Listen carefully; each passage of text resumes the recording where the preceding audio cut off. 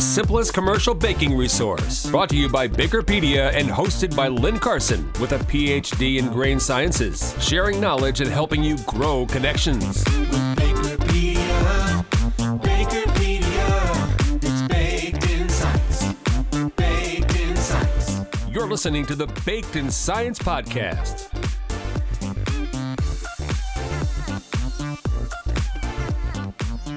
Welcome to Baked in Science podcast. This is the first episode of our series. Today, we'll be talking about trends for 2018 and FODMAPS. My name is Lynn Carson, founder, CEO of Bakerpedia. At Bakerpedia, we believe in sharing knowledge. View our shared knowledge base at bakerpedia.com. Before we start, I'd like to thank Bakery Concepts International for sponsoring this podcast. Bakery Concepts is the maker of Rapidojet, a disruptive new technology that has changed the way bakers mix their dough and bread. Today, our guest is Doug Peckinpah, Group Editorial Director for the Food, Beverage, and Packaging Group at BNP Media. Hi, Doug. Hello. How are you doing? And could you tell us a little bit more about yourself? I'm doing well. It's a pleasure to be speaking with you today, Lynn. Yeah.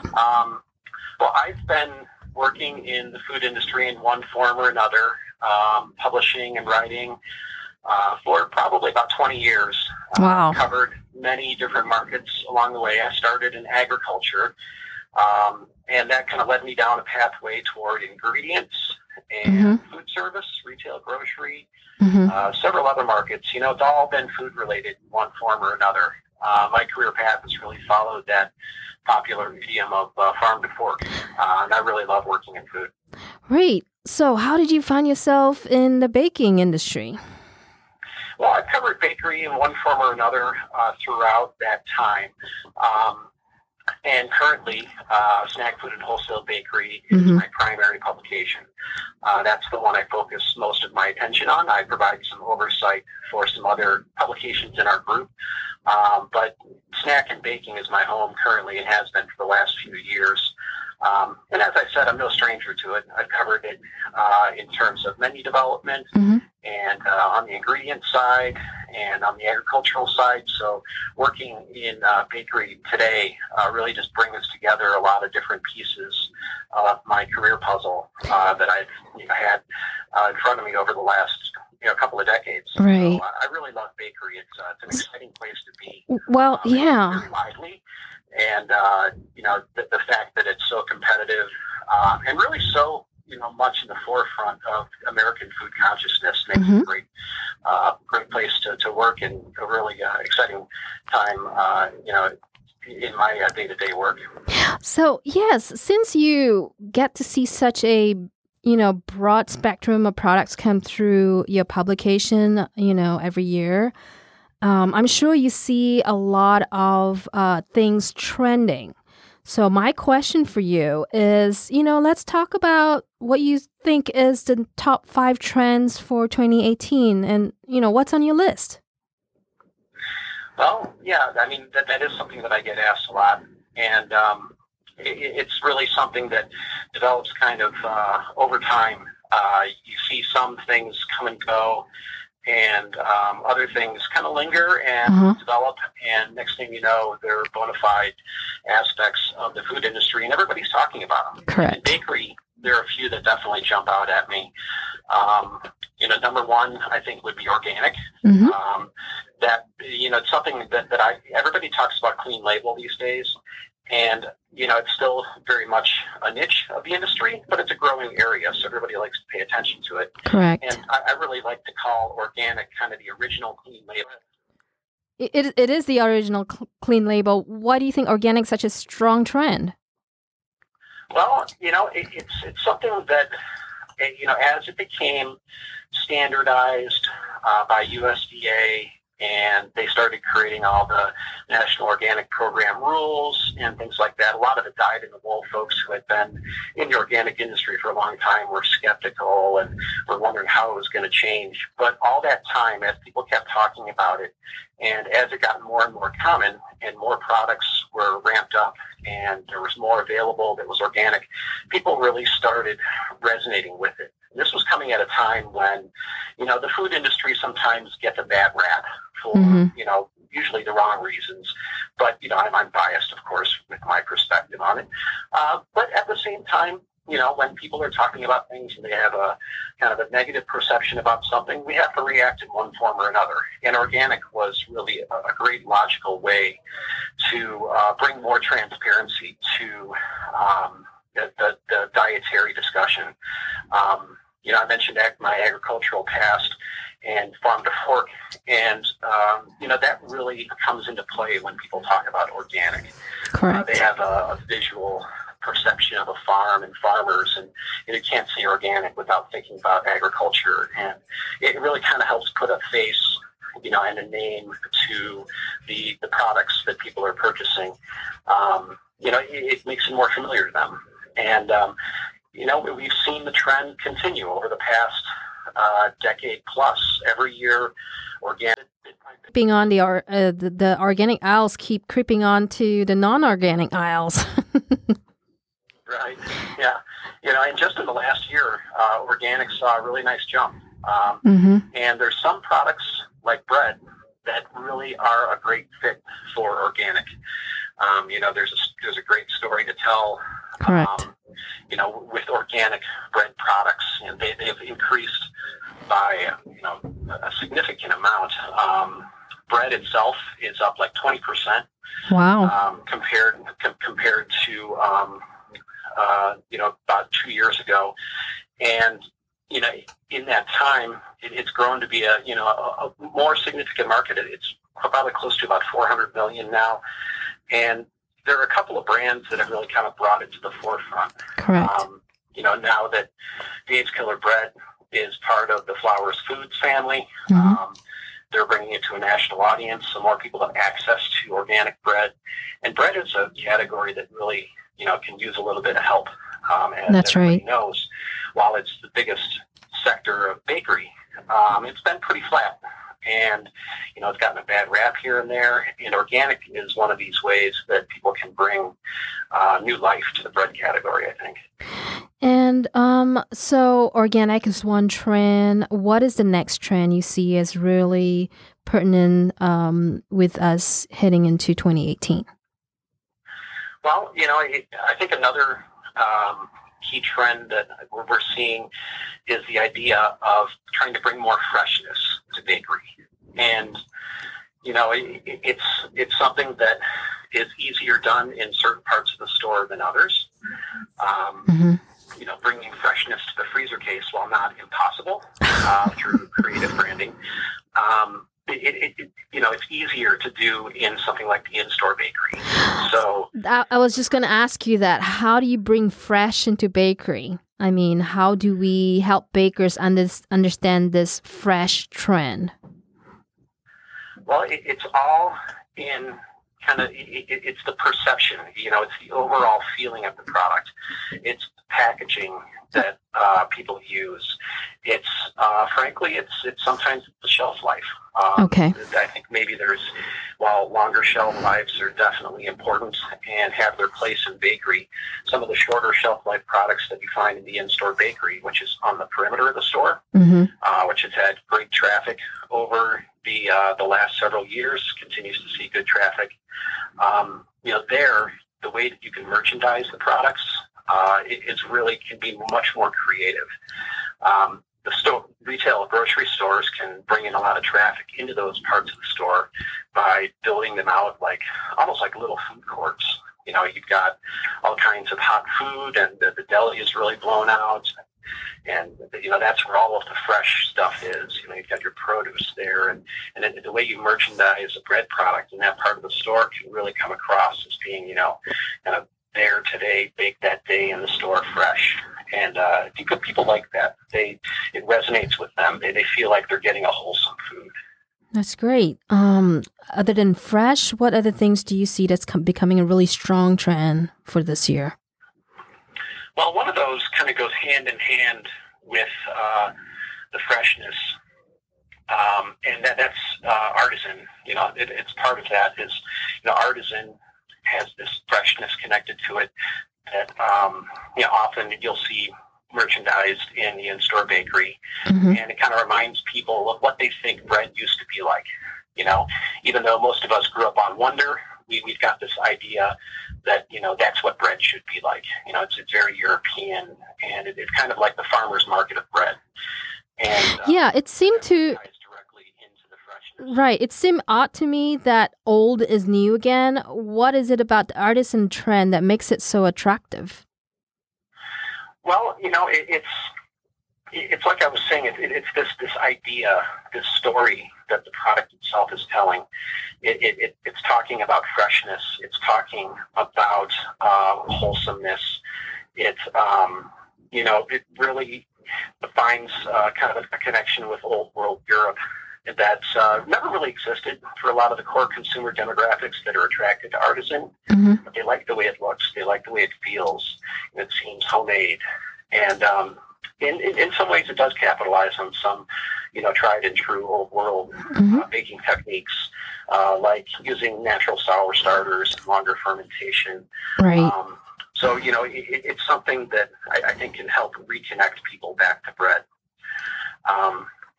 Another, I think, prominent trend that, again, is on the forefront of everybody's consciousness these days is better for you. And, better for you is something that a lot of people like to talk about, and they use words like health halo, and, better for you isn't always necessarily good for you. It's all really in the translation. So, can you give our bakers a better understanding on how they can use this trend to develop new products? Well, it's all in trying to have a strong relevance. It has to make sense for the product. So, nobody wants to buy a snack cake that's made with kale and kombucha. It's just, that doesn't make sense. There's some areas where better for you might just be portion size. I see. It could be cleaning up the deck a little bit, getting simpler and easier to understand ingredients on the label and highlighting some of those facts. And in other categories, you can really be truly nutritionally improved. Right. There's some spots. Bread is one. I think that is a great vehicle for better for you, including products like bagels and English muffins. Those products, people seem to be very accepting of adding more fiber, adding protein, and so on. They're very often positioned in the morning day part. So, breakfast foods. I see. The idea of better for you foods at breakfast. So muffins make sense. Frozen waffles, breakfast cookies. That's an interesting product that we've been seeing lately. That, interesting. If you can grab it and go and eat it quickly, and it's got some nutritional value, they're more accepting of it. So, better for you breakfast cookies. Who makes those? Oh, I've been seeing several. The one that we were just recently talking to is Monk Pack. They do these wonderful better for you cookies that are, made with a simple ingredient deck, but also have, a good level of protein and fiber in each cookie, and then we run a poll on Snack Food and Wholesale Bakery's website every year to try and determine new bakery snacks that are suited toward school children. And this is one that came out as the leader this year. That is interesting. And again, it's a portable little treat that people can be accepting of in a school lunch, for breakfast, and so forth. The idea of eating cookies for breakfast, who doesn't like that? Exactly. So, what is the last trend that you see that's going to skyrocket in 2018? Well, a lot of the other trends that I've been talking about have a price premium. When you're talking about organic, when you're talking about better for you, there's increased formulation, there's increased R&D expenses, increased ingredient expenses. So the price goes up a little bit, and that changes your demographic. Right. One thing we have to remember and keep in perspective is that value tier and, really just regular everyday tier foods aren't going anywhere. If you look at some of the retail sales data that comes out all the time, we have a strong working relationship with IRI, and we take a look at these reports every month. And, a lot of the core areas of baked snacks and bakery. They're made up of traditional, tried and true, everyday, often value-priced products. They're affordable to a vast majority of Americans. And those products aren't going to go anywhere. The quality might get a little bit boosted up to try and stay more competitive. Everybody likes to try and have some sort of an advantage. But, if you look at two of the biggest developments in retail grocery during 2017, they were Lidl coming to the U.S. from Europe and establishing U.S. headquarters and starting to expand their stores. They're a direct competitor with Aldi, both in Europe, and they will be here as well. But they're very much a discount tier grocery store. Wow. And very strong in their own brands. And, they are going to give Aldi a run for their money. Aldi, again. Yeah, that's interesting. They're at a very strong rate of growth right now. And, they're competing at a very budget-friendly level. But they have quality products. They've been able to, reduce their overheads by focusing on store brands, partnering with bakeries to develop those products, and they don't have that overhead of the marketing they have to deal with. With this value trend, do you see more partnerships between bakeries and grocery stores that way, like Costco? Oh yeah, absolutely. Again, because of some of the in-store bakery stuff, that's very easily branded with the retailer's branding. And as they start to work on those products, they can develop relationships above and beyond there. A lot of larger retailers will have their own commissary bakeries where they're developing their own products and have dedicated teams for it. Yeah. But most of the bakers that I talk to, with some exceptions, do some work in private label. And, Okay.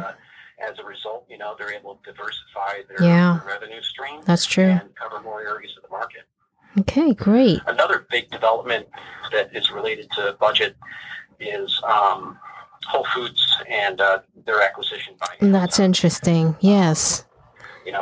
There's a lot of implications for that. But one of them is their popular 365 everyday store brand. Right. So Amazon, in order to survive, everybody knows their margins are super slim. And by bringing this store brand, the budget brand, that also has a bit of an allure as an upscale store brand into their fold, will be interesting to watch. Yeah, I'm interested in that too. Also, Walmart isn't going anywhere. So there are a lot of shelves in Walmart that need to be filled with quality baked goods at a reasonable price, and that's going to continue. Exactly. We got to tell bakers, don't forget Walmart. Don't forget Walmart. That's where the value is. Great. Hey, this is has been a great conversation for me, Doug. Thank you so much. Rapido-Jet is the first technology to effectively and instantly hydrate dry ingredients. I've seen this technology work, and the most impressive thing about it is that it hydrates gluten up to 400%. Can you believe that? Have you seen anything like that? To view this technology in action, visit bakeryconcepts.net. Today, we are going to be talking about FODMAPS.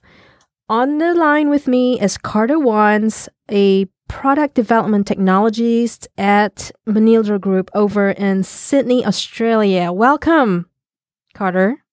Thank you. Hey, I'm glad to be here. yeah, can you tell me what FODMAPs are? FODMAPS, I'll give you the long answer. It's an acronym that stands for fermentable oligosaccharides, disaccharides, monosaccharides, and polyols. What these are is they're poorly absorbed short-chain carbohydrates in the small intestine that contribute to the symptoms that are related with IBS and other gastrointestinal diseases. IBS stands for irritable... Irritable bowel Okay. All right. Just to get it right. So why are FODMAPs important? FODMAPs are important because around 15% of the population in Australia suffers from IBS. Wow. And it's around 10 to 15% in the U.S.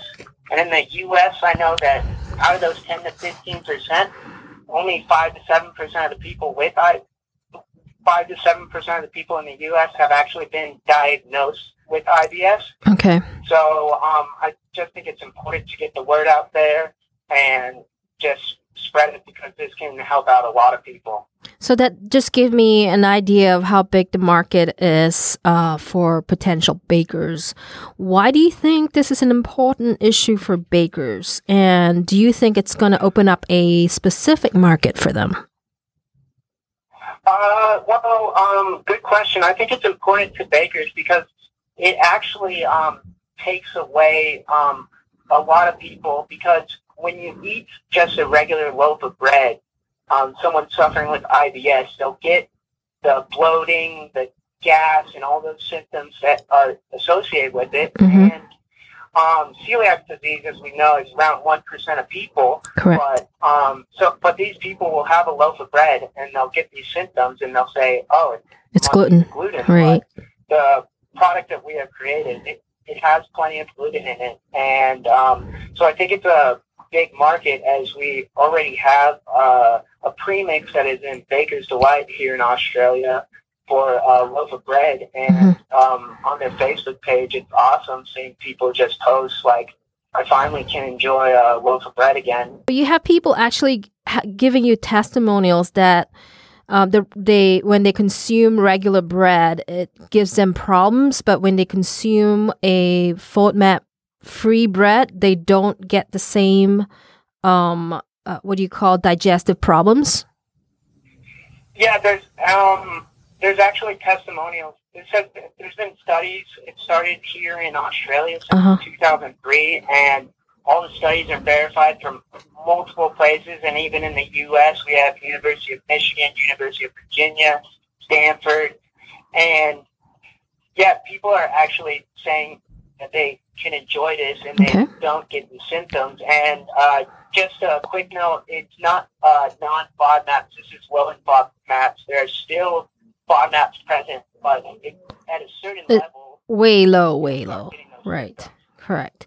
So I'll just take it a step further and ask you if you have done, Manildra has done any clinical studies on the effect of low FODMAP flour?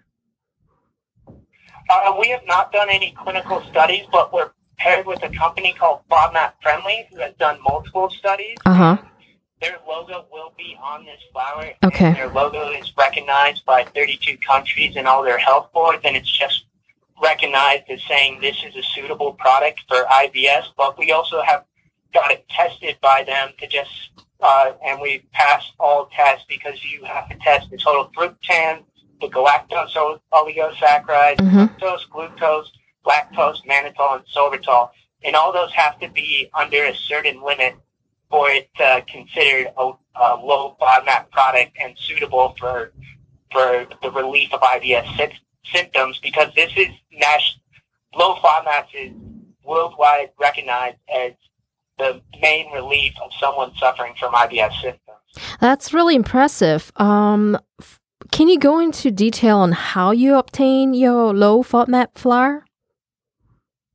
How we are obtaining our low FODMAP flour? Well, we just have the normal flour, and then after that, it undergoes an all-natural wet extraction, and this gets rid of these FODMAP contributing components that will give to those symptoms, and they are removed. And then after this, the flour is reconstituted. No chemicals are used. This is GMO-free, and so it's like wholemeal flour when it's reconstituted.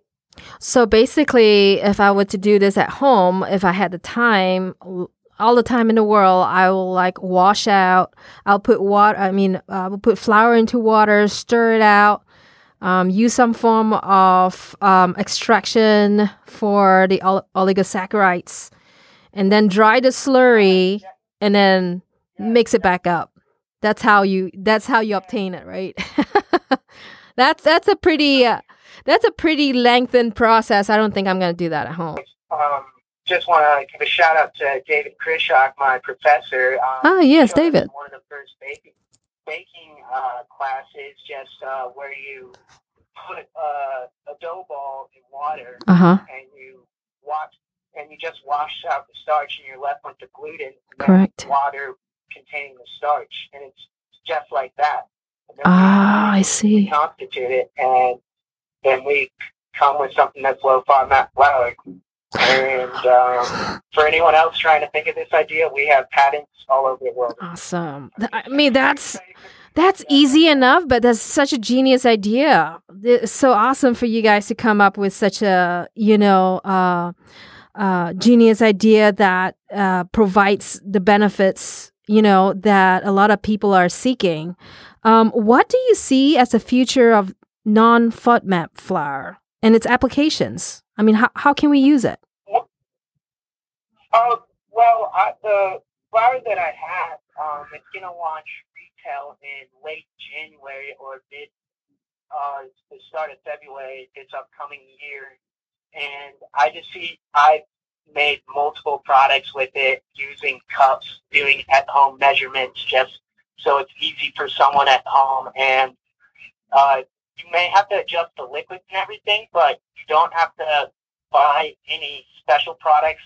If you want to make a cake, you'll have to buy eggs, water, possibly oil, and baking soda. That's it. This works like a regular flour. So I think the potential for it is huge. And also, it just, back to the gluten-free, I'm not trying to bash it, but it also gets people who have stayed away from gluten and that enjoy bread that thinks they have celiac disease, that they love it, whereas like Sheila Crow, she once said that she's the head of the Celiac Awareness Board. She once said, like, when someone comes to me and says they have celiac disease or suffer from those symptoms, but they're staying on a strict diet, I recommend to them to get diagnosed for IBS straight away. Okay. Because that's the most common one.